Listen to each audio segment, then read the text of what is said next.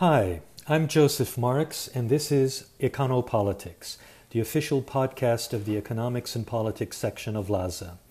Each week, we engage with section members and professional colleagues working in the region and dealing with many of the same issues that we follow.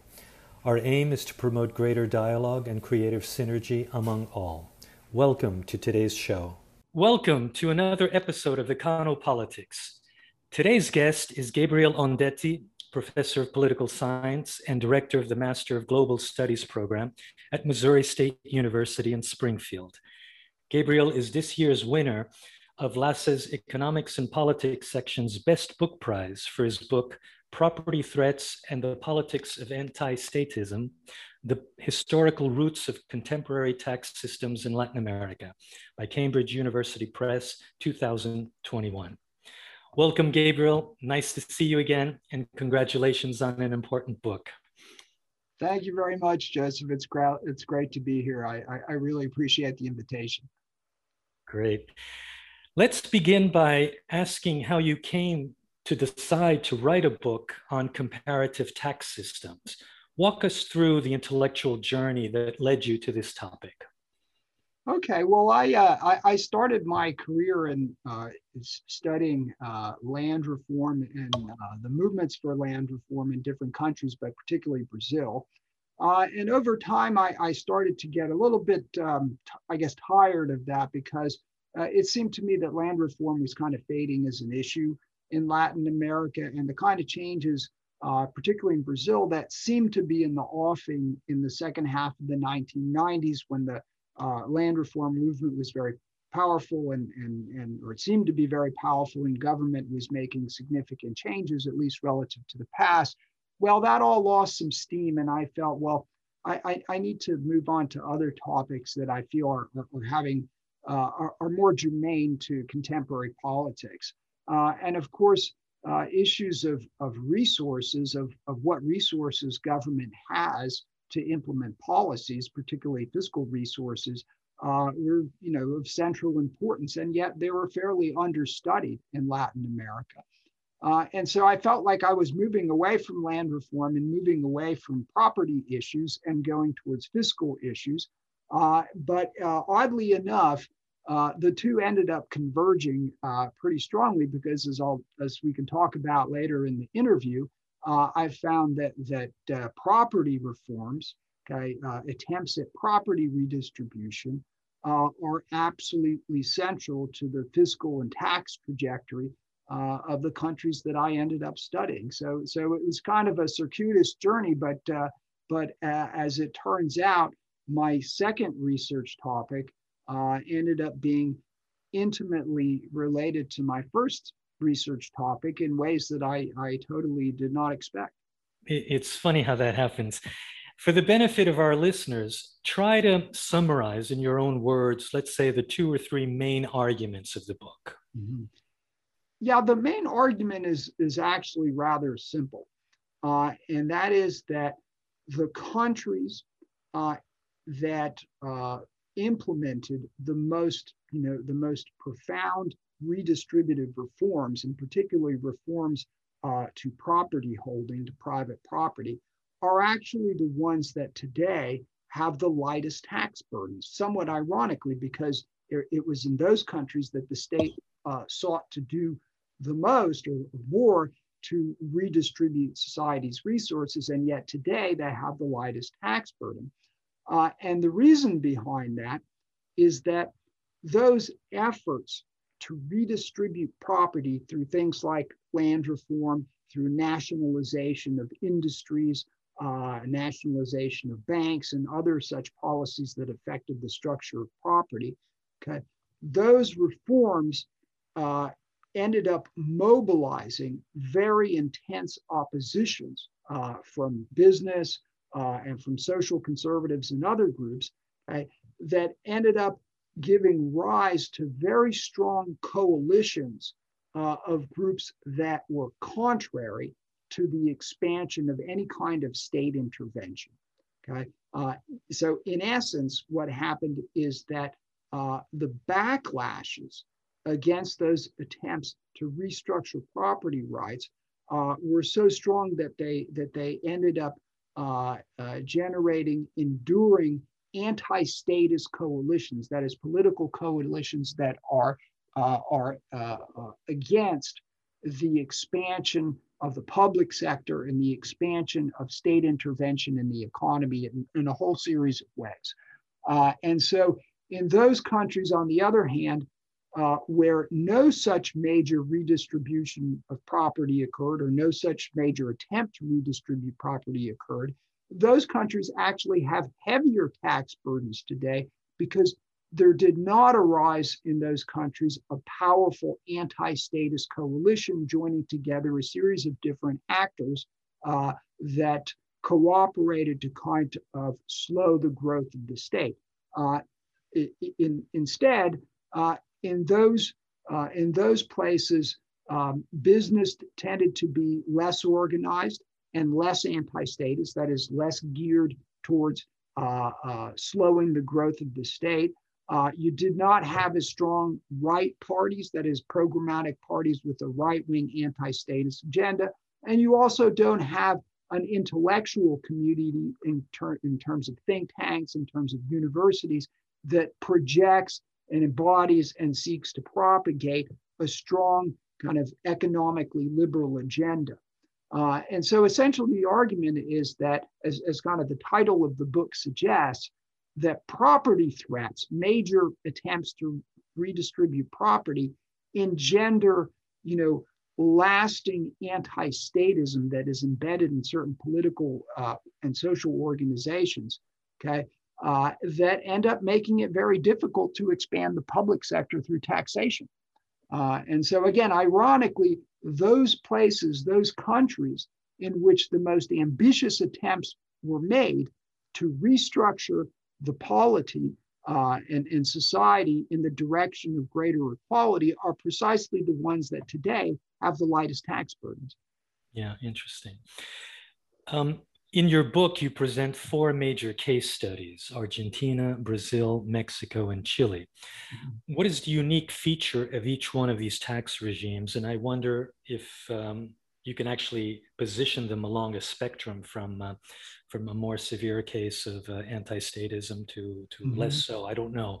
But go ahead and look at these 4 cases and give us a snapshot of what is particular to each situation. Right. Yeah, I don't know about a spectrum, but certainly they fall into 2 groups. Okay, they fall clearly into 2 groups, and that is kind of central to my argument in the book. There is one group consisting of Mexico and Chile, okay, in which very major episodes of state-driven property redistribution occurred under leftist governments. Okay, in Chile, that was mainly under, to some extent, under Eduardo Frei in the late 60s, but much more decisively under Salvador Allende in the early 1970s. Okay, and in Mexico, it was considerably farther back. The major episodes, there were a number of episodes to some extent after the revolution, but most importantly, the years of Lázaro Cárdenas from 1934 to 1940, when he was president, when Mexico underwent the first major land reform in Latin America, and also expropriated a series of non-farm businesses, but most notably the oil industry that was dominated by the United States and Britain, and also did some other things, expropriated in some other areas, mobilized labor, mobilized the peasantry to struggle for land reform, and in general really shook things up and threatened property rights in a very substantial way. And so those are the 2 countries where you do have major threats to properties that arise. And as a result, what you have is what I described earlier, is that there's a major backlash against that, a conservative backlash against that. And even though those offending governments their policies are largely rolled back, Cárdenas and Allende, and especially in terms of Allende, it's totally rolled back. Even then, the opposition forces that had led the struggle against state intervention remain highly mobilized and organized in a kind of a path-dependent process. So in both in Mexico and Chile, you have this tremendous residue, okay, of the struggle against these redistributive episodes, these episodes of property rights redistribution in particular, that last for many decades. I mean, they continue today, really. In both of those countries, what you have are strong, what I call anti-statist political blocs made up of encompassing business associations that also, embrace a relatively anti-statist ideology, right of center programmatic parties that are quite strong, and also, an intellectual community that embraces to a large extent kind of economically liberal perspectives. I mean, there are some differences between those two countries, and I mean, the timing, of course, of the anti-statist, backlash is different because the reform eras were different. There's some other differences. For example, conservative think tanks in Chile are very strong. They're not so strong in Mexico, but on the other hand, in Mexico, you have some very prestigious private universities that are highly market oriented and were established during the 1940s as a counterbalance against Cardenismo, which was very strong in the state universities.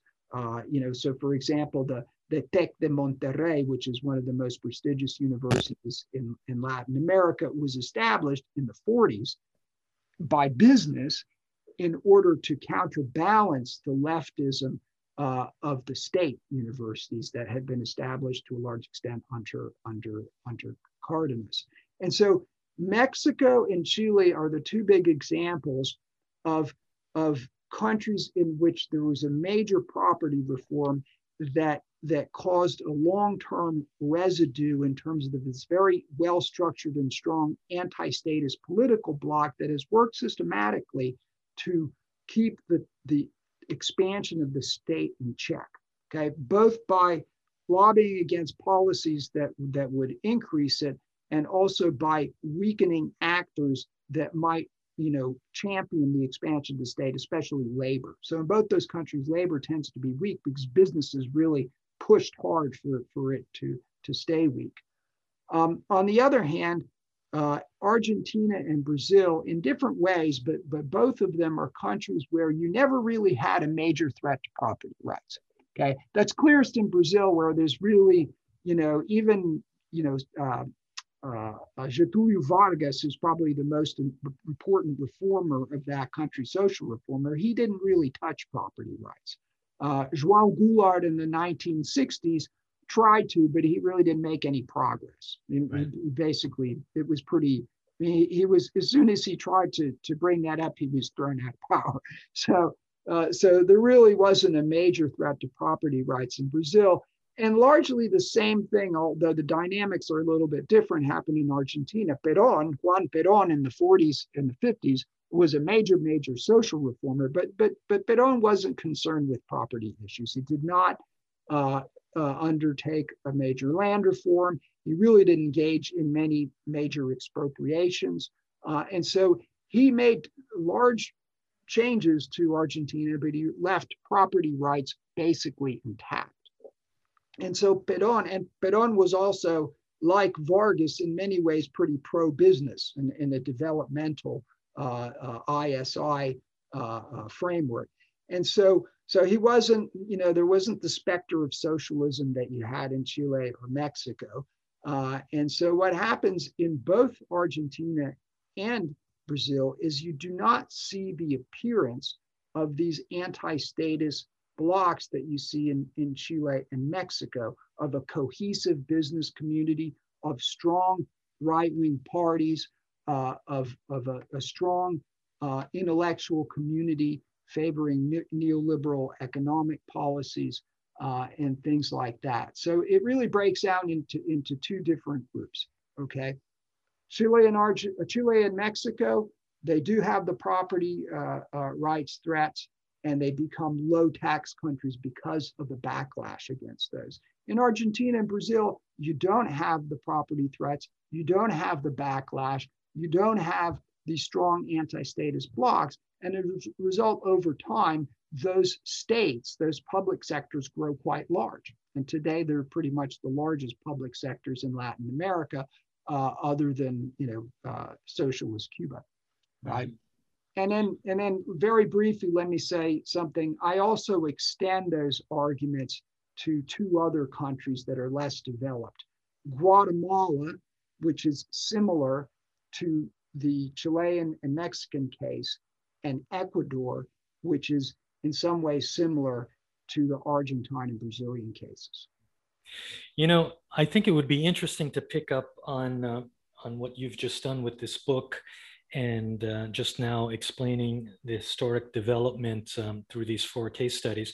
I wonder if that history lends itself with looking at the role or the closeness with multilateral organizations, neoliberal development funding agencies, whether or not that recent history of these 4 countries prompts one or several of these countries to do more, or to somehow be a favorite of, let's say, IMF, Inter-American Development Bank, World Bank. I don't know if there's a correlation there, but listening to you, I thought that would be an interesting avenue to look into. Mm-hmm. Yeah, I mean, so for example, during the ISI period, Brazil was often cited by, ECLAC and CEPAL as or let's say CEPAL was influential in Brazil, okay? And it was influential in Mexico, and it was influential in Chile also before the 1973 coup. So the more developmentalist organizations, and of course CEPAL was by far the most important during this era, were closer to the more developmentalist models.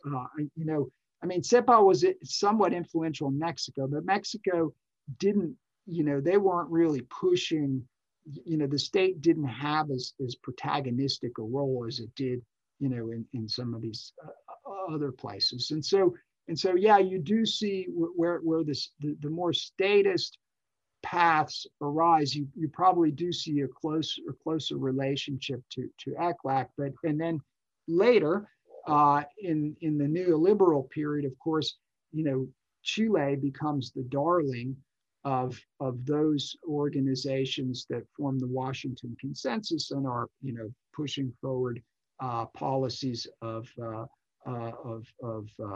structural adjustment, liberalization of trade, and things like that. Whereas, and that's probably true also of Mexico during the 80s, under Salinas and De la Madrid and the other presidents of that neoliberal restructuring period. Whereas, Brazil is not really towing the line as much. Brazil was, I don't know if it was the bête noire, but it was, a country that didn't quite follow orthodoxy the way it was supposed to, right? And then Argentina, of course, for a time under Menem, Argentina seemed to be, kind of emerging from the Peronist legacy and doing all the things that IMF wanted, but they never were able to do it enough, okay, to change the model. And so it was, it all came crashing down at the beginning of the 2000s. So Argentina, after a kind of brief flirtation with being a kind of a poster child of the IMF, in the recent decades, has been anything but that for the most part. And so you argue that the strongest anti-statist peak associations are to be found in Mexico and Chile. Mm-hmm. At first glance, I thought you would find very strong peak associations in all 4 countries. But I guess you looked into it closer, and the characteristic of being anti-statist, I guess, strong peak associations. Also, if you look at other characteristics, but to be so active, I think the main ones, as you say, are in Mexico and Chile. Mm-hmm. Yeah, I mean, there's no question. I mean, And Mexico and Chile have very strong encompassing peak associations that are bring together business associations from the entire economy, really. In Chile, the CPC, and in Mexico, the CCE, but also a number of others, Coparmex and the CMN, which is the Council of Business Council of Mexico, I think it's called now. It's changed names a couple of times, but in both Mexico and Chile, business is quite centralized politically. They have a lot of coordination across sectors. The opposite example of that is Brazil. Okay, Brazil, there's nothing beyond the sectoral level. They have, there's organizations for commerce, there's an organization for industry, there's an organization for agriculture. But even those organizations are not very strong. They're corporatist organizations sponsored by the state, but they really don't have all that much support from business. And actually, the organization which is often cited as the most powerful business organization in Brazil is Fiesp, which is the Federation of the Industrialists of the state of Sao Paulo. And while Fiesp is very important, it represents only one sector in one state, right? Whereas the peak associations in Mexico represent every sector, right, in every state, right? Yeah. And so, of course, those business associations do sometimes have internal rivalries and divisions, and sometimes one sector gets angry and pulls its support and stuff. But they, for the most part, hung together pretty well, and so it's remarkably different, Mexico and Chile versus Brazil. Argentina is kind of a middle ground. Argentina has some significant sectoral organizations, but like Brazil, they do not have an encompassing peak business organization that has the kind of clout that the Mexican and Chilean ones do. That can really speak for the private sector as a whole. I mean, they just don't, Argentina doesn't have that. Brazil doesn't have that. Those are good points. Mm-hmm. An essential part of the book draws on conversations with many important political and economic actors. I wonder if you could tell us a little bit about what you learned regarding elite interviewing and field research in general. Mm-hmm. What was the experience like? And what can you share with us in terms of experience that you picked up during this research? Yeah, so for this project, I conducted elite interviews in 4 countries, and all 4 of the main case study countries. And of course, I've done interviews like that for other projects too. So I've done a lot of interviews over the last few decades. But I think some of the points that I would bring up are, and we had been talking about this earlier, but the big fish are not necessarily the most useful ones. And I know it's nice to have, a president or a minister, or, other top officials in your list of interviews. But oftentimes they're not the best interviews. Why? Because sometimes they have a lot at stake. They have they're big names, they have a reputation that could potentially be tarnished. They tend to be, if you reach a high level, even in a business organization and much less a political party, you're probably a very skilled politician, and skilled politicians, they stick to their talking points. They don't tell you, they're often not frank. They try to lead you the way they want, that it makes sense for them, for their interests. And they don't have much time, because they're in demand. And so those people, I'm not saying you shouldn't go after them. If you're doing this kind of work, you should, but don't get obsessed with them, because a lot of people at lower levels can be much more useful in terms of information. You can more easily get to them. And so in my case, for example, I found that some people who are really useful are tax lawyers and tax consultants. Okay, a lot of those people are actually former functionaries of the tax authority, and some of them high functionaries, and even some of them are, former elected officials, and actually a number of them in some places. And so those people could be really, really useful. They're well connected, they're very knowledgeable, they have the technical part, but they also have the political part, and they have contacts. Okay, and you can exploit their contacts sometimes. And so, yeah, I mean, one message would be don't get so focused on the big fish that you ignore the opportunities for really useful interviews, in the level below that.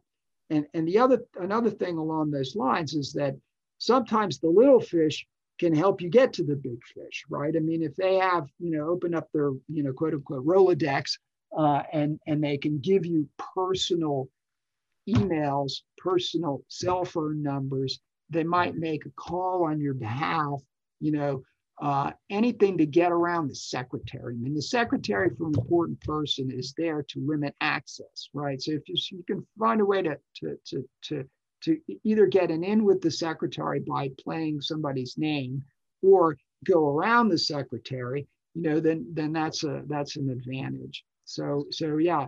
And so it's about building networks to some extent, and sometimes it's better to pick the low-hanging fruit, because that lets you, go work your way up the tree gradually, so to speak. So I would say that those two things I think are important. And one other thing that I would say that I didn't always practice this, but I will preach it. But do your homework. And not just on your topic broadly, but on the person, the specific person that you're going to interview. Who is that person? Where have they been? Have they been in some, delicate positions, made controversial decisions? Are they known for this or for that? Do they have, scandals in their past that may have shaped the way where they, currently are, and about their organizations as well. And I say that because that can help you understand why they're telling you what they're telling you.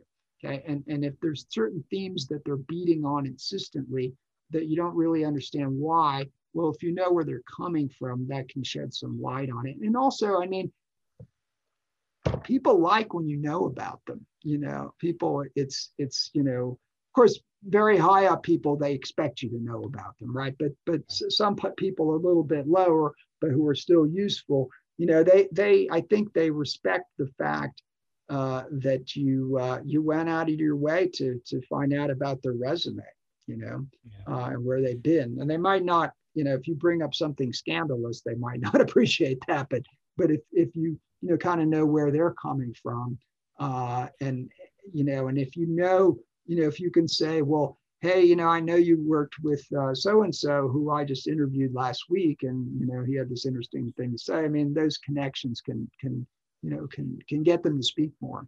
I always end by asking them who else they think I should talk to. Mm-hmm. And that sometimes facilitates the access to that person and shows them that, you're putting this puzzle together and are serious about it. You obviously also consulted many different sources of data. And I wonder if you can comment briefly on the accessibility, the reliability of these sources, and especially the interaction with the staff at these institutions, how open they are to foreign researchers, and how did you parlay that to get access? Yeah, so I have very good memories of my interviews. I have very bad memories of data. Source data, especially for someone who's looking at data over a very long period of time, and the data sets that I compiled for this project date from the beginning of the 20th century all the way to, I think, 2017 was the cutoff date. I mean, that's hard because you don't have good data going back that far. I mean, you have good data on taxation going back basically to 1990 at the multilateral level, where you have well compiled data sets across countries, especially from CEPAL or ECLAC. CEPAL does a good job from 1990 on, and then for taxation. And then OECD has a project that they put together with the help of CEPAL and I think the Inter-American Development Bank. And they also have some very useful tax and revenue, general revenue data for the period from 1990 forward.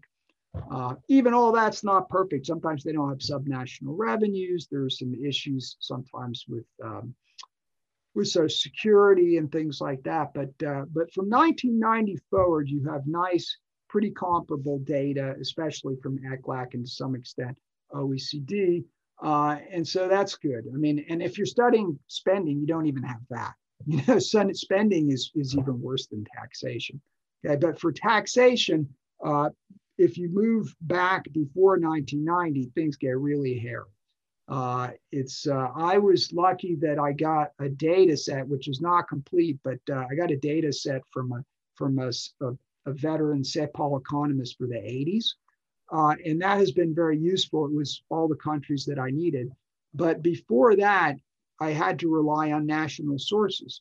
And national sources are not necessarily totally comparable with other national sources. People use different criteria in gathering the data in different countries. You usually can't find that long, beautiful data set that is your data series that you want that goes all the way back to where you want it. You usually can't.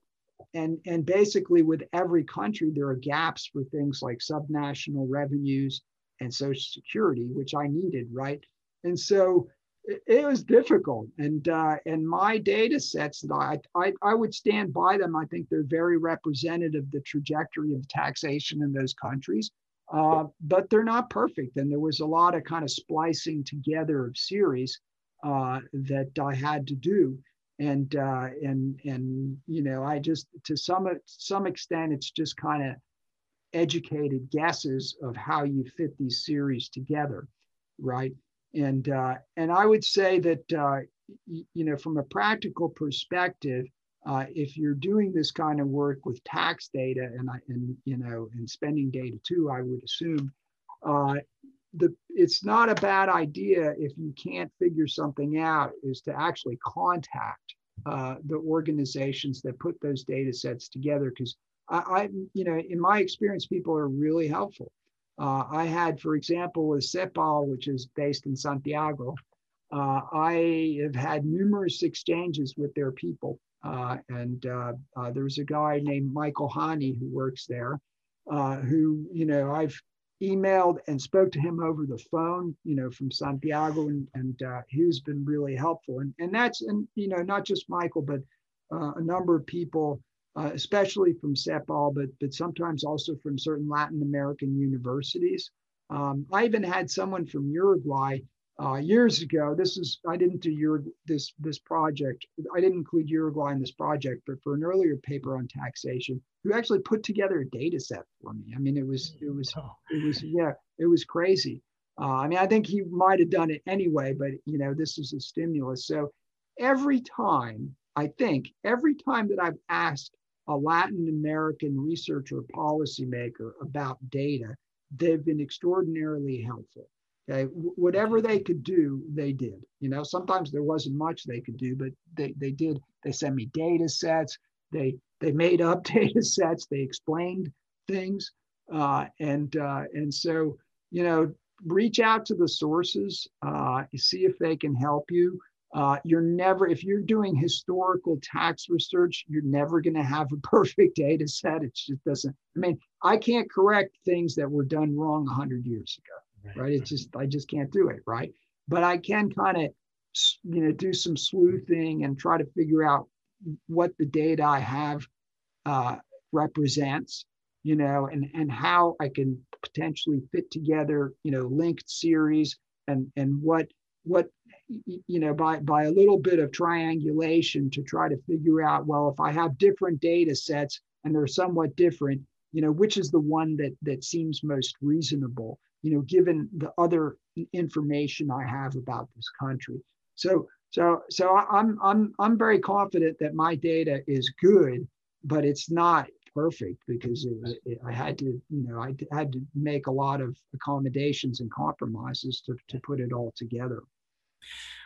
quickly reaching the end, but I wanted to ask you that having looked at the history and development of current tax systems throughout the region, have you gained any particular insight into the issue of inequality in the region? Mhm. Inequality is something that is very much in vogue. Almost every single episode of econopolitics, people bring up the Yeah. concept Yeah. of inequality. And so you've just gone through this exercise looking at this tug of war, anti-statist movements.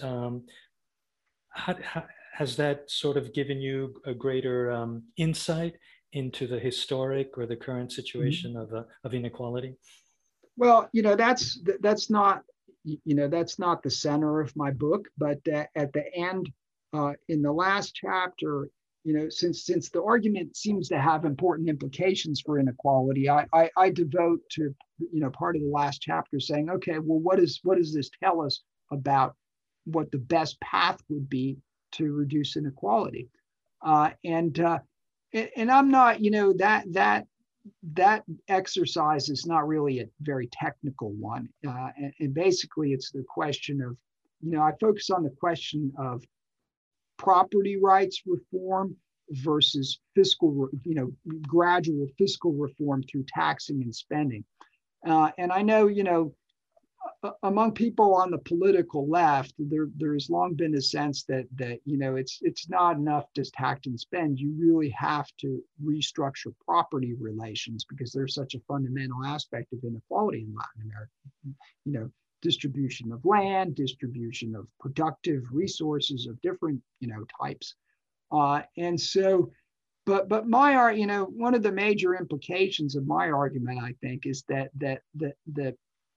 the pursuit of major property reform can create major problems, and and major and long lasting problems, because if you try to seize the property of the elite, that can poison the relationship between the elite and the state to such an extent that it becomes actually harder to achieve incremental gains down the road, right? If you make it so that the economic elite and their allies are come together in kind of a blocking coalition, okay, that makes it a big that makes every attempt to raise revenues a huge struggle, and then it can make things even more difficult. And of course, the revolutionary path might work better, because then if you can actually liquidate that elite like they did in Cuba, that potentially you relieve yourself of that problem, because they can't come back and block your policies if you destroyed them and seized all their property. But the problem with that, I mean, there are multiple problems. One is ethical. I mean, the use of violence is complicated, right? But the other thing is that the experience of Latin America has shown us that it almost never works. The revolutionary path almost never works, and the people who tend to suffer from its failures are precisely the people who they were trying to help, right? And so the revolutionary path to property reform, I don't think, I can't recommend it. In some cases, it may be ethically justifiable, but it just doesn't, the facts don't support it, right? And so, based on kind of a process of elimination, I argue in the book that even though it's not very good, that the best path, or the least bad path to inequality, is to keep trying to work on taxation and spending, making the tax system more progressive. Tax systems in Latin America are either regressive or neutral for the most part, and making spending more progressive. Right? And in some countries, you need to increase spending and taxation in addition to make them more progressive. So, the main argument is that even though it's frustratingly slow, that the only realistic way forward in terms of inequality is to keep working on taxation and spending, and little by little make it more, redistributive. Yeah. In line with our tradition here at Econopolitics, it's time to ask you to make one or two recommendations regarding your travels, your experience in the region. So, Gabriel, I wonder, what you have for us in terms of a favorite spot or two in any of these countries you've been to. Right. So, well, I thought about this, and there are zillions that I could talk about. But one place that people wouldn't necessarily discover on their own, but which my family and I've enjoyed quite a bit, is in the city of Belém do Pará, which you might be probably familiar with, in the Amazon region of Brazil. Very pleasant city, which actually I think is much better than Manaus, which is the Amazon city that people Yes, usually go to. It's Belém is much more pleasant, but Belém is this old rubber sit from the rubber boom era, and it has this kind of decadent grandeur of that era, right? And it's kind of a port town that's very charming, and that it has much. It's not quite as intolerably hot as Manaus. And there's two things that I want to point out in Belém. Right, one is that there's an unbelievably good ice cream store, a chain of ice cream stores called Kaidu. Okay? And Kaidu makes ice creams from an incredible range of fruits that are native to the Amazon. And some of them are not great, but some of them are amazing. And there's a zillion different flavors you can try. So Kaidu I totally would fantastic. recommend that for anyone. It was written up in the New York Times years ago, but most people I know who travel in Latin America don't know about it. But the other thing in Belém, which I would also recommend, is there's a religious festival in September and October, if I'm not mistaken, called the Sírio de Nazaré. The Sírio de Nazaré is a huge festival, and it culminates in October with this enormous procession that's incredibly impressive, where they take the statue of the Virgin from the main cathedral and parade her around the city for hours. And actually, they parade her in these boats too in the river, and it's just spectacular. And even if you're not Catholic, it's a cultural phenomenon worth seeing. And so I would recommend Belém. For different reasons, research and personal, I've been there several times over the years, and I would recommend it to anyone who wants to kind of explore a place that most tourists don't get to. The ice cream sounds fantastic. Thanks It very is, much. it is, believe me. Anyhow, thank you, Gabriel. Wonderful to have you. Congratulations once again on the Thank you. Best Book Prize. Keep up the good work, and we hope to see you again soon. Thanks a lot, Joe. I appreciate this, and it was a great conversation. Really Great. enjoyed it. To our listeners, thank you all for tuning in and supporting Econopolitics. Please spread the word and follow us on Twitter at Econopolls or our section site at lasaweb.org. See you again next time, and in the meantime, stay well, stay safe.